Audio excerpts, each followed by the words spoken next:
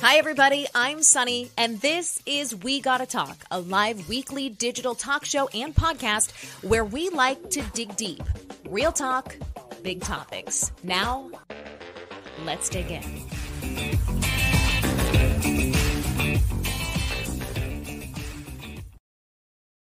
Hey, everybody. Welcome to this episode of We Gotta Talk. I'm Sunny, and I'm really glad you're here with me today. So listen, guys, on this show, we have a broad range of topics we like to cover. And I think what is really special about today's show is that even though it's difficult material, this is must-know information for parents. So if I can encourage you to stay with me through this episode, what I promise you will get when you walk away is practical information on keeping your kids safer online, which feels impossible. But today's guest is here to provide us with some great information. Today's guest is Carly Yoost. She is the founder and CEO of Child Rescue Coalition.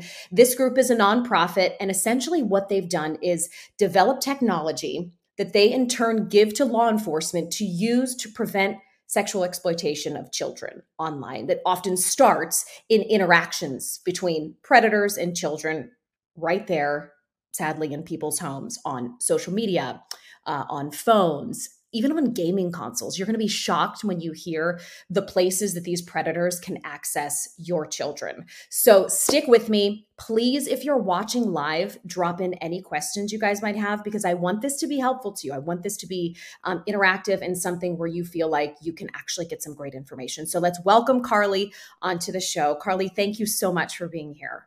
Yeah, thank you, Sunny, for having us. You do a job, Carly, that a lot of people would have to take a few deep breaths every day going into the office to do, but it is vital work. We are in an online world, and you more than anyone probably see the impact, the negative impact that this can have on kids. What is one sort of, I don't want to call it a pitch, but an opening thought or something when you tell people what you do for a living, why you say it's necessary? Tell us about Child Rescue Coalition. Yeah, I feel like you did such a great job introducing us. But really, as you mentioned, at the core of what we do is the technology that we provide to law enforcement that's able to identify child predators that we see all over the globe. Really, law enforcement is doing a wonderful job. They're trying to keep up with identifying all these predators, but it's almost too big of a job for them to handle alone. And so they rely on technology like ours, which helps them identify who these predators are, who's trading the most amount of content, and really try to rank and prioritize who the worst of the worst offenders are. Because unfortunately, there's just too many of them online to even be going after all of them. So it's really a matter of just trying to scratch the surface and get to the worst ones. But we're a nonprofit organization. It's free technology we provide to law enforcement, all with the purpose of trying to protect and rescue children. So when you started this company, I want you to sort of, nonprofit, tell us the inspiration and the reason behind it. And I want to note that, guys, this is sort of like an ongoing relationship that Carly and her group have with law enforcement. So when she's talking about this technology they're developing, I mean, they're in contact. And if any, I know that you guys have a really hands-on approach. So I do want to get to how it specifically works. But tell us how Child Rescue Coalition came about in the first place. Yeah, well, we shifted to a nonprofit 10 years ago. We're actually celebrating our 10th year as Child Rescue Coalition and a nonprofit. But this technology was developed originally by a brilliant team of law enforcement who realized that they were able to identify these predators and were taking leads all around the world and realized it was almost too big of a problem to be able to be handling alone, that they needed resources, they needed help, they needed funding to be able to do this project. And so actually, I would say about 15 years ago, my father got really passionate about it. He was a brilliant technologist himself, built a lot of companies and technologies that helped revolutionize the way law enforcement do their investigations. But his biggest passion was child protection. He sat on the board of the National Center for Missing and Exploited Children, really good friends with John and Reve Walsh, and just taught us growing up that really there's no more important cause to be fighting for and to be passionate about. So it's something I really share as well. So actually, my father passed away 10 years. Well, no, now it's been 11 years ago. So he had brought this project to the South Florida area and completely funded it, and really made a lot of advancements to the technology. And so when he passed away, my sister and I, working with that team of law enforcement, that team of technologists, said it's too important, for this not to really thrive, get bigger, for us to truly build a true coalition behind this technology. And we thought it made so much sense to put it into a nonprofit, keep the technology free and available. And it's really been amazing. We went from officers using this technology in about 30 countries to now expanded to in 97 countries, where we've trained investigators around the world. And I think people have really just embraced this as being a nonprofit, which is what we transitioned to 10 years ago. I love that you keep the platform free and open to whoever's able and interested in using it. I should have mentioned this at the top, Carly, but this is remarkable because of the tools that you guys developed. Law enforcement has rescued over 3,300 children from sexual exploitation.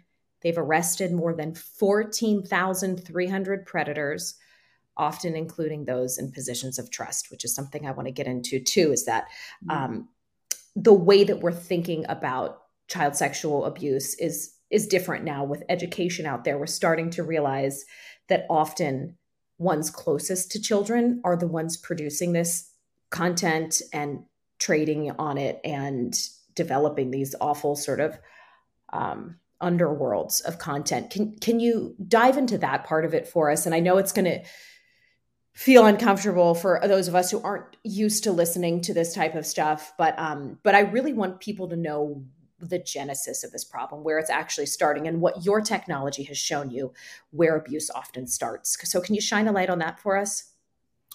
Yeah, as you mentioned, oftentimes it's someone who has access to that child, maybe someone within their own family or a very close friend, family, trusted member of that family circle. And unfortunately, that's kind of how predators work, as they groom the family first and then the child second. It's someone who has access to that child on a regular basis. And more horrific than just the abuse, which is the most horrific part of it, is abusing these children, but that many of these predators are filming, videotaping, taking images of this abuse and putting it on the internet to be traded with other predators. So on a daily basis, we see new content being discovered, new content being shared. And it's worse than often people even think. It's very young victims, and it's very, violent sexual abuse of these children. And to me, it's just the officers know it. We know it all too well. These are dangerous offenders who need to be investigated. And so our mission continues to be, let's just do more and more about it. When you got into, taking on your father's legacy and continuing on this work, how do you keep yourself motivated to continue to go in, and also the law enforcement officers that are closest to this material, that unfortunately part of their job involves identifying the material and identifying then the perpetrators? That's got to be tough, Carly. Yeah. And they have it much worse than I do, than a lot of us do on our team. So fortunately at Child Rescue Coalition, we don't have to view content. We don't even host or store imagery, because it would be illegal for us to do so. We're not law enforcement. And so anyone in possession of these files are committing a felony. Luckily, we're able to identify the trade of it through other technology that we have and other ways besides hosting it or viewing it. So that's very good for us and our team. What is so difficult is these investigators who not only do they have to identify who the predators are, they have to go in and collect all the evidence, review the evidence, interview to see if potential victims speak to children that were abused, hear the graphic stories of their abuse. And it really takes a toll on these investigators. So often that we see a lot of time people will rotate out of this type of crime type because it becomes too much for them. Mm-hmm. They actually have to get mental health check-ins and do retreats because it can be so tolling. It takes such a toll on them mentally. The good part of what we do is we get to hear a lot of the success that comes out of it. So hearing from those investigators that a child was rescued, hearing that our technology made a difference and identified a really dangerous predator. And so luckily we kind of are shielded from a lot of the negativity that those investigators see, and we get to be part of the positive impact. I think what a lot of parents are most surprised to learn when they maybe hear about the work you do, or, for example, a while back, I interviewed a survivor of a luring and a kidnapping and a sexual assault. And it was like a doors knocked down rescue by the FBI mission. I mean, it was very intense. Her name was Alicia Kozak, and Alicia Kozakevich, but Kozak is the name she goes by online. And I think parents don't realize how easily predators can access the minds of children online. So say it's not happening within the home, but there's a point of contact through a gaming console or social media. Can you speak to the patterns of these predators and sort of reinforce for us too, because we need this reminder of sadly how easy it is for these people to gain access to our children? Like, knock some sense into us here. Yeah. Well, that was it. I mean, for so long, we would warn parents, we still do, about who's trying to gain access and private alone time with your child. And this is in real life, who's trying to groom a relationship with your child that you might need to look into more. But the online world has made this problem just so much more difficult, where you can even talk to children and they're agreeing with you that they won't speak to people they don't know online.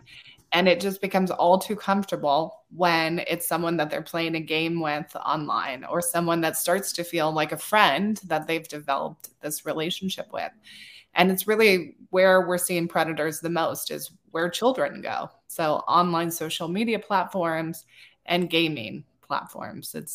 It's where predators know that they can easily find children and develop those relationships with them, which is typically how predators start. They start by trying to be nice and be friendly to that child and see what they can get away with and push those limits.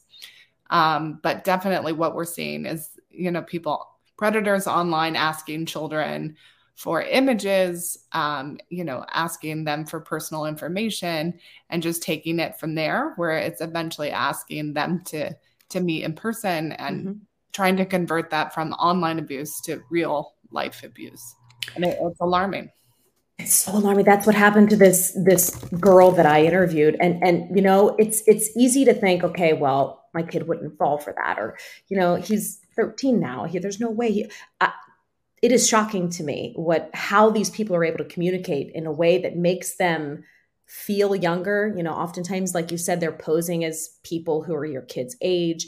I don't want to freak out about it too much, because it's one of those issues, Carly, that it's like it can consume you when you think about the many access points that our kids have to potential predators. But what do you say to parents then who want to be proactive and who know and realize that we exist in a world of technology, but who want to arm their kids, let's say from a young age, to react appropriately? Because it's that fine line between sharing information and not scaring them. So can you give us a few talking points that your group suggests that we can even start with our kids now? Yeah.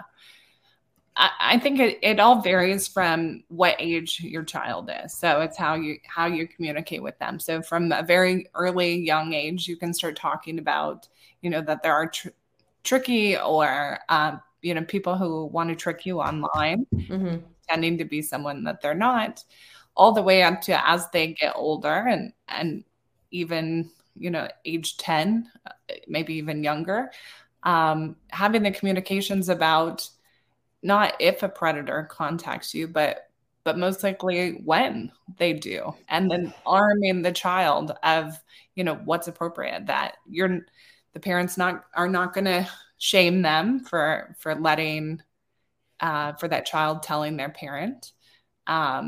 We just actually released something on our social media, which was responses that you can arm your child with if someone's asking them for their picture or, inappropriate relationship. It's just, or ways to arm that child with talking points of how to say no, how to shut that down, how to, arm them. Because I think it's the kids who, just haven't had that open communication to know that it's most likely they are going to be approached. That's one of the biggest things I think we don't think about is, and a prosecutor said this to me, is predators cast a wide net. They are not, going after one child. And to that child, it might feel like, wow, they see this person's showing me so much attention, feels special, or, that's what predators try to do well, is make that kid feel special, give them attention that they're looking for.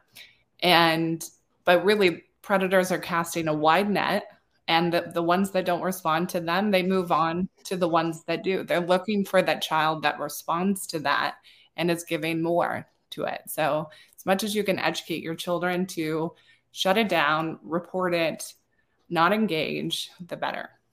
Do you remember any of those one-liners offhand? I would assume, of course, like silence is always the best option, sort of log off or sign off, or don't even directly address the person back. Because I'm sort of thinking of the games that my kids play that allow for interaction, and it's like Roblox, Fortnite, even some of the sports games, where the kids wear the headphones, they're talking back and forth. So do you remember any of those quick one-liners or specific things that kids can say, just so we can get those out there? And then we will link to the manuals and the other materials that you guys have provided as well in show notes.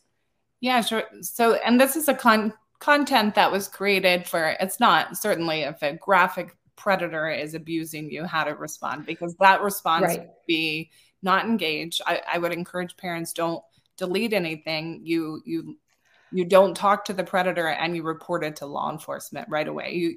So maintain, a record of what they said online. Don't engage with the predator, and report that to law enforcement or to the National Center for Missing and Exploited Children as well. I would do both.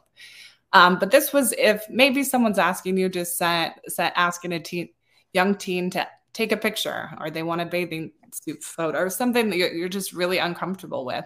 It was actually one of our investigators did a video of sending just a funny picture that's saying, not interested, an eye roll, or maybe they say, will you take your phone into your bedroom so we could have a private conversation, and having those talking points to say, my parents don't allow it. I would be, grounded if I didn't. Just anything that takes the pressure off the child, and you can arm them with things that they could say, ultimately, disengaging from that conversation and not continuing to engage with that predator. But it was interesting I remember in high school hearing from a DARE person that, if you didn't want to smoke pot, you could give the answer of, that you have to do drug tests. It's just something to arm someone with. They didn't know how to say no themselves. So it's a way to say, no, my parents won't allow me to do this, and I can't. Are you able to share what your technology has shown to be the most common platforms where predators reach out? And if you could name some of them, that would be amazing. We definitely see that it's not necessarily all the platforms that are doing something wrong. It's really the predators go to where the children are. Right. So there is a lot of, there's children using games like Roblox, Minecraft. We see a lot of predators using that kind of content because they know that young children are there. and it's a way to talk with them. So I do encourage parents to go on our website, which is childrescuecoalition.org, and download our CRAM manual, which teaches them. You can go on, we have pictures of how you turn off chat within those games, how you make it so you have to know a person before they can friend request you or even completely shut off friend requesting capabilities. And I think you can get away with that when they're young. As kids get older, they're going to be online where there's chat components. It's probably going to happen. So it's informing those kids with what's appropriate, what's inappropriate, but also the social media platforms. So we're seeing Snapchat, Instagram, others where predators directly look for children that target underage children and posing certainly as people they are not, and trying to lure these children and even force them to do things that they're uncomfortable with, which is frightening.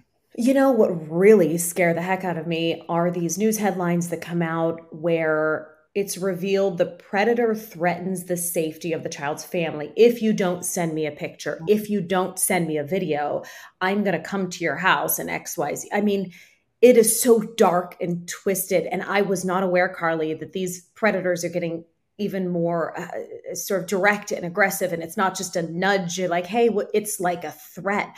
And our kids, as we know, I mean, their brains aren't even fully developed. They don't know how to process the fact that that's an empty threat. And they're terrified of things like, being kidnapped or their families being hurt. It just feels like such a, I hate that we have to even have this conversation. Our kids are being asked to take on so much emotionally and mentally these days, but I'm sure you see plenty of that in the work you do too, where these kids say, hey, I didn't even know that I could not do that because they said they would XYZ if I didn't. Yeah. That's why I really believe if parents can have those conversations before that predator, says anything along those lines, makes those threats of, you can't tell this secret because, like, have those conversations with your kids. There should be no secret that you can't tell someone, a trusted person.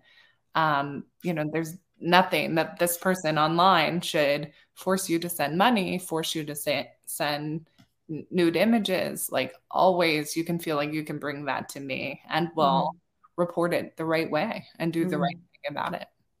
What's been the biggest hurdle in preventing exploitation? And I know that your technology sort of identifies what's happening, but on the prevention side, what's a big hurdle that you've come across? Yeah, I think the biggest hurdle really just is the amount of predators, unfortunately, that we see. So the amount of data that we sit on within our technology. There's millions and millions of IP addresses that we've seen trading an illegal child sexual abuse image or video. And there's not millions of investigators that are doing this kind of crime type. So, you hear a lot about people being arrested. Law enforcement who focus on this crime type are doing amazing work. They really are heroes that are so passionate about protecting every child and wish that they could rescue every single one of them. But unfortunately, we're just scratching the surface at this problem. It's so big. It's such a big scale. And I really wish, our government, our politicians would say, I know we're doing a lot already, but we need to be doing more. We need to fund more law enforcement to be focusing on this. We need to really put an emphasis on this crime type. Enough is enough. That was going to be my next question, actually, is, in your work on this side of things, what do you think remains to be done legislatively or legally to not only help find these predators, but to properly punish them? Because we've all come across a headline or two where we see some of the sentencing for these awful people, and it's 2 months or it's, 16 months behind. It just doesn't feel appropriate to the crime that was committed. So what do you hope changes on that side of things? Or what do you see even moving toward change? Yeah, I feel like that I'm kind of in a bubble here in South Florida where we really do, well, Florida in general, we see very strong sentences for child predators. So I feel good about that they are sentencing them in appropriate ways. Mm-hmm. But it varies so much state to state. You could see one state that's, really giving probation time even for what you would see here in Florida. They're getting really strong sentences and spending many years in jail. And it really varies country to country. So I am encouraged to see that more countries, more law enforcement is taking this crime so seriously. And I believe that legislation is catching up with that, where, people want to see that they're appropriately serving time for their crime. Tell us about how the technology works. And, obviously you don't have to get into specifics, but I would imagine it's something that has to be constantly updated. So technology moves very rapidly and develops very rapidly. So how does it work, and how do you guys keep it effective and up to date? Yeah. Well, we have a brilliant team of technologists who are just amazing. It's also people on our team, like our president, Bill Wiltsey, who is former law enforcement himself, who's really connected to law enforcement around the globe, who they give us feedback of where are predators moving, where are new areas of the internet where we're seeing people trading. And then he's communicating that with our technology team, who's building into those areas of the internet as we see predators are kind of moving about. But simply at the core of how our technology works, we were able to identify a computer. So we don't know a name or an address. We can't say, this X, Y, and Z person is a child predator. We know a computer and we know their IP address was in possession of this felony level file that law enforcement has viewed and categorized to us as known child sexual abuse material. And so once we know it's a felony level image, we're able to start looking for IP addresses around the globe that are advertising that they're in possession of that file. So they're online, they're in these public forums of the internet. So we're not hacking computers, we're not hacking like private areas of someone's internet. These predators are going to public online forums. They're in possession of an illegal file, and they're making it available for distribution. So they're in possession, but they're also making it available for other predators to download from them. So it's very public venues of the internet. And the way our tool works is by every time we see that IP address trading one illegal file, we build a profile, if you will, on that computer. And so then law enforcement is able to log in and see in their jurisdiction how many offenders we've seen online, who's trading the most amount of files. They can even see in like what age range of victims that predator is trading. And it's up to law enforcement at that point of how many they go after, who they choose to go after, and which predators they want to build a case against. It's sad because that leaves, so many people on the table still who are doing this. I mean, because it's just, but you're right. The reality is, like you said, the teams aren't large enough. There doesn't exist enough manpower to actually prosecute and go after all of these people. That's pretty intense. What about how you keep it current too? I mean, as you're moving forward, is the goal to grow the group, or is the goal to, and I'm sure you have a ton of interaction too with local law enforcement. So are we trending in the direction where even each local PD will have a unit assigned to this, do you think? Yep. And so we work closely. Every state has what they call a Internet Crimes Against Children task force. And so we work closely with all of them where they know about our technology. We've trained in every state in the United States. And so yeah, anywhere that has a task force, a local agency might be affiliated with an Internet Crimes Against Children task force. They should hopefully know about our technology and know that it's available to them. But as I mentioned to you before, it's a crime type where you do see rotation. You see, new people moving into it, new investigators, and there's always room for us to expand how many people know about us, to make sure that they know our technology is free and available, and hopefully encourage them to get trained in using our tool. You guys posted something on Instagram of note a couple of days ago, and I talked about this as well briefly on social media, the Dalai Lama incident. And we don't have to revisit the grisly details, but it was something gross. And I think the sort of lesson or the thought behind the post, and I think everyone had this sort of reaction too, is that literally anyone can be a predator. And there are people, and this sort of goes back to the point you were saying before, where predators are often closest to children, whether that be in relationship or proximity. This here is an example of someone in an exalted position who people revere spiritually and who follow, he has followers. And like, I don't want to be negative Nelly over here, Carly, but it's an illustration of how real the threat of exploitation is, even at a more minute level that this might have been. But does it blow your mind sometimes, like how much we have to protect our kids from this kind of stuff? Yeah, I mean, it does, and I'm a mom myself, and sometimes I feel, am I too paranoid? Am I, always kind of gauging scenarios? But then I have to remind myself, it can't stop you from living life. You're going to have people you trust in your life. You want to have good relationships for your children and positive influences in your life. But I think always keeping a mindful eye of, are there people who might be using power, influence, positions of trust, and are they trying to have alone time with my child, or, have things that I wouldn't approve of. So I think you can't drive yourself crazy as a parent. You have to do the best that you can, but it's certainly, I think, good to always, have a thought in your head of just making sure you are protecting them.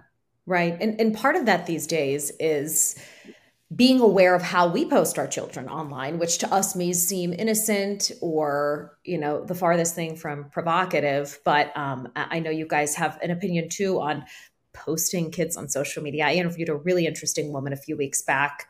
Her name on Instagram is Mom Uncharted, and her mission is to stop parents not only from posting what could be perceived as inappropriate pictures online, whether that's, I don't know, a bathing suit picture, whatever, but also sort of making money off of our children's images and the exploitation that exists even in that form. So talk a little bit about that too, this pause before you post movement that really seems to be gaining steam.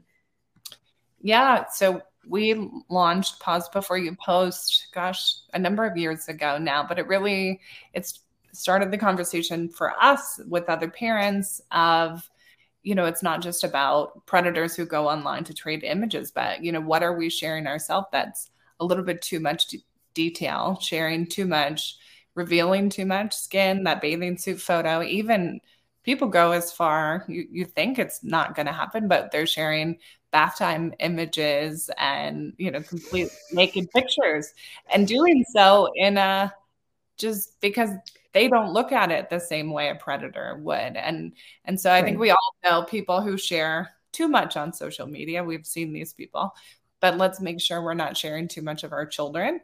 So certainly no nudity, even bathing suit photos, but then to go beyond that too, don't post pictures that show your schools, if they have a uniform, the school name. Don't post the location or even what sports team they're on. It's just, let's not put this information out there, because there are predators. Even if you have a closed social media network, they could be finding out more information about your children than you want. Well, that's was my next question, is in your work and in some of the sort of combing back through old cases, have you ever seen a case where a child was able to be targeted or located because of something as innocuous as, say, a post of with their school uniform on or with an identifying piece of information? Like, is that happening in real life? Yeah. So we actually spoke to an investigator here in Florida who had known about a predator who had seen pictures of the jersey of a soccer team. The predator took the leap to go so far to Google what is this team, figured out what school that child went to, and that they created a fake account to look like a student who also went to that school. And Oh my so, gosh. so certainly we're seeing that, predators, they get information because, you know, sometimes we're sharing just too much and might not even be thinking of it in that way. It is one of those things that you like you said, you can really overthink and really take to the max. And I try not to be like preachy on this platform ever, because I do recognize that parents are going to do things differently. And while I may have chosen to share just this portion of my kid's life, I never want to make a parent feel like bad about maybe decisions they've made even in the past about sharing things. But like we're having hard conversations with our kids, we do need to have hard conversations with ourselves now. Like when it might be too much now. And I do think we will look back on this period of time as not shameful per se, because there is a lot to be gained in sharing things, our experiences, for example, about motherhood and raising children. But I know that I personally come back to a lot of the times, okay, what is Sunny 15 years from now going to think about having shared this? I mean, you really have to be hard on yourself too as a parent, and constantly like go back and reassess the way you're doing things. Yeah. I look back to, when to posting pictures of my children, and I felt like pressure to do it because of family members. They were like, why aren't you sharing more? We want to see it. And Mm-hmm. I look back and think, did I really want to post it, or was I feeling like this pressure because people wanted to, aunts and grandparents wanted to see the newest baby picture? But looking back, I think I could have just sent them those pictures. I didn't need to, have them all online, Right. and certainly take the pictures, share the pictures. There's apps where you can invite family members only. It doesn't Mm-hmm. have to be on social media. So it's almost like, we kind of feel this pressure. Everyone's doing it. You have to kind of. Yeah, you do. And I mean, shamefully, most of the most engaged with content online is like kid focused, whether it's a cute moment or a funny thing. And listen, I've been guilty of this before too. So this isn't like a judgment moment, but something funny my kid said, or like even capturing audio, like something funny that they're not even, like, we've all done it. But I do think part of this conversation, especially when we hear about the sheer number of predators that you're finding online, there has to be now not only what can we tell our kids, but what can we ask ourselves to do better. I want to cover this too before we let you go, Carly. The how predators are searching hashtags on social media. Can you talk about how they're locating some of this material, and also to add on the question of, are they taking these what we think are innocent posts of our kids? Are they grabbing them and sharing them from Instagram and trading those too, which is a fear that I know a lot of parents have? Can you talk about that whole thing? Yeah. So let me start there. Are they taking images? And yes, we have heard from law enforcement that within a collection of illegal child sexual abuse material, that they'll also find just many, many images of other people's children unknown to that predator. So, they're getting them from online, they're getting them from pictures people are sharing. That's not particularly what we are interested in and looking for, because they're probably not illegal images.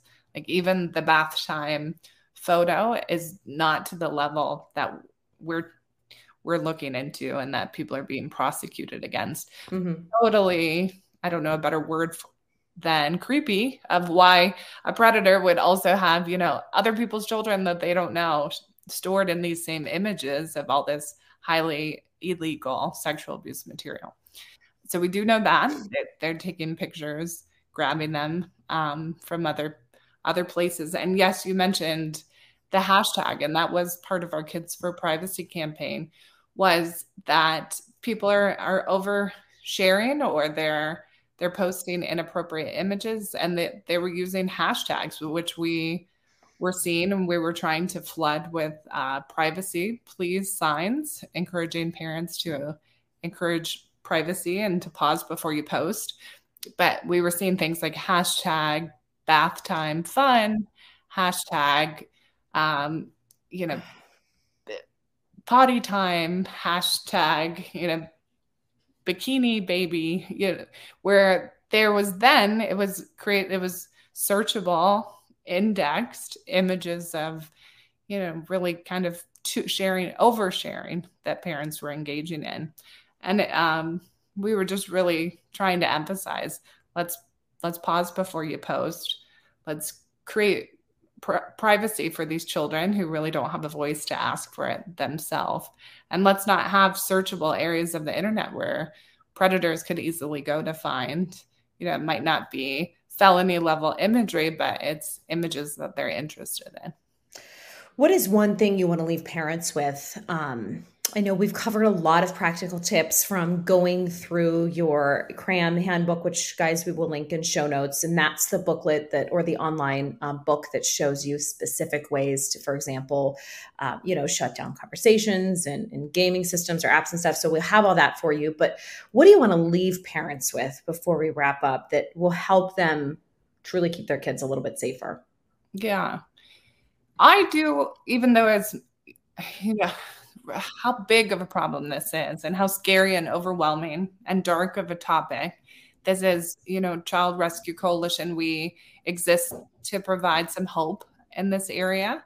We really do believe we're making a difference by identifying many, many predators who would have then gone on to abuse many more children. So we hope that we've put a stop to a lot of this from happening. But I also really believe that through education, through really talking to your children about like scenarios that could happen and just what their reactions should be.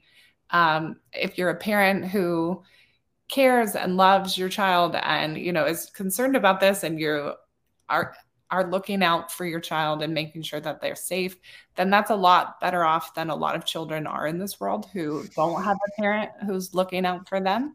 And unfortunately, that's what predators target oftentimes, is who's that child that's, nobody is really checking in on or paying attention to. So I do like to think that having all these things that we're armed with, education, law enforcement being effective, and good parents who are protecting their children, that we're putting our children in a much safer spot than a lot of children, unfortunately, are left in. Well, I'm really grateful for you spending time with me today and sharing this, and obviously for the work you do. We will find you online at Child Rescue Coalition. I know that's your hashtag, or not your hashtag, your handle on Instagram. Tell us about some things that are coming up, Carly, that we can keep an eye out for. And even if people wanted to be involved in so much as donating time or money, like, tell us all the places where we can connect with you. Yeah, I just wanted to, well, maybe I mentioned it already, but this is our 10th year as a nonprofit organization. So super excited. This December will be our official 10 year, but we are able to exist, keep this technology free to law enforcement because individual supporters and donors have been able to be so generous to support this. They believe in it too. And so we couldn't appreciate them more. So if any of your viewers or listeners want to support, please go to childrescuecoalition.org. Sign up for our newsletter, which will let you know about cases that we've just worked on, new campaigns that we're launching. We even have this exciting part of April is Child Abuse Prevention Month. We have a whole way on our website where you can contact your local representative to encourage them, so your local politician, to write them a letter to say, hey, this is a crime type that matters to me, and I want you to do even more to send funding, send resources that law enforcement needs to be able to do more about this. So please go online to our website and write a letter to your local politician through our website. Also, our education blog gives a lot of resources for parents and tips to how to keep your kids safe and what you can be doing online. Cool. This is very necessary information. And guys, I highly encourage you to check out their website. Their social media is also, like, their Instagram page is a great source of information. I often find that, Carly, even by following groups like yours, even if you're not engaged daily in the thought of, reminding your kid of this or that, you get that you're scrolling through and get that reminder when we see a post on your account every so often. Okay, like it's just, even to follow on social media, it provides that impetus to stay on top of this, because this is a real thing that our kids and any kid could potentially face. So, even that it's just such a good follow, and you guys have tons of good information and resources always linked on your social as well. So we will be continuing to follow. Well, thank you so much. We appreciate you just wanting to talk about this. It can be a hard topic to cover, but again, we hope we're bringing some hope to a dark issue. Absolutely. Thank you so much for your time, Carly. And thank you guys. If you've been watching live or listening to the podcast, thank you so much. Like I say, these topics are big, but we can't run away from difficult. And I hope this has inspired you to have a conversation with your children or educate yourself in some way that can make this a little better for everyone. So thank you so much for listening to this episode of We Gotta Talk. Don't forget to rate, review, and subscribe, and follow along on Instagram at Sonny Abatta, SONNIABATTA. All of the latest blog posts are at wegottatalk.com/blog.